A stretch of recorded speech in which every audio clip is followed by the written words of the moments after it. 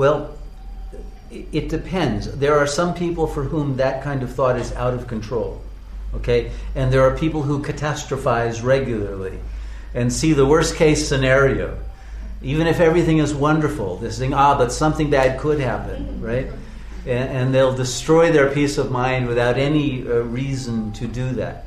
And these are people who have been wounded, and in people who have had childhoods, usually, in which the parental love womb of energy was ruptured prematurely. And this can be for many reasons: divorces and parental instability mentally in other ways, and wars, and many kinds of events. I won't try to enumerate them all, but trauma in childhood can create a personality that catastrophizes. But it's also true that everyone at an ego level has that thought, often going over a bridge. Wow, I could end it all right now, just turning the wheel, right? Or in some other way. It comes up from the unconscious death drive that is there in every ego, and that often has to be controlled with great force. Oh no, I'm going to keep driving straight, and you actually have to use tremendous willpower. Or this happens when people have a fear of heights and they go to the top of a building and they want to jump off, and they need someone to restrain them, and that does happen.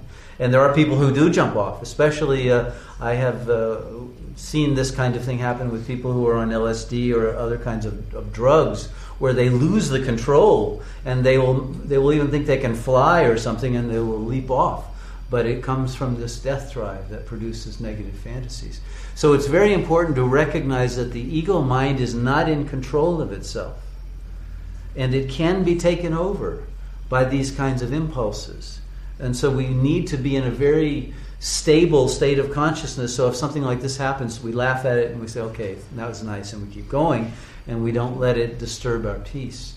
But these kinds of impulses are there in the unconscious. And until the unconscious is purified of its traumas and the lower death drive, these things will occur. Okay? But don't get afraid of it. You can create a fear that it will happen, and then you just doubled the negativity. So don't catastrophize about catastrophizing. It's a natural thing that all humans have until the ego has been dissolved.